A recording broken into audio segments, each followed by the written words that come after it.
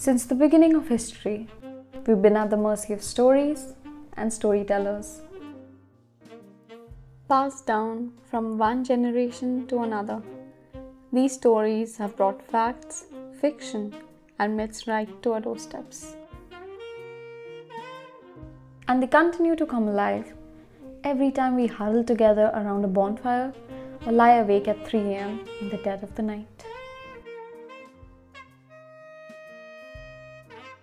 Because stories are what make us, wake our souls, and keep us truly alive and living. So, what say? Let's read a fiction.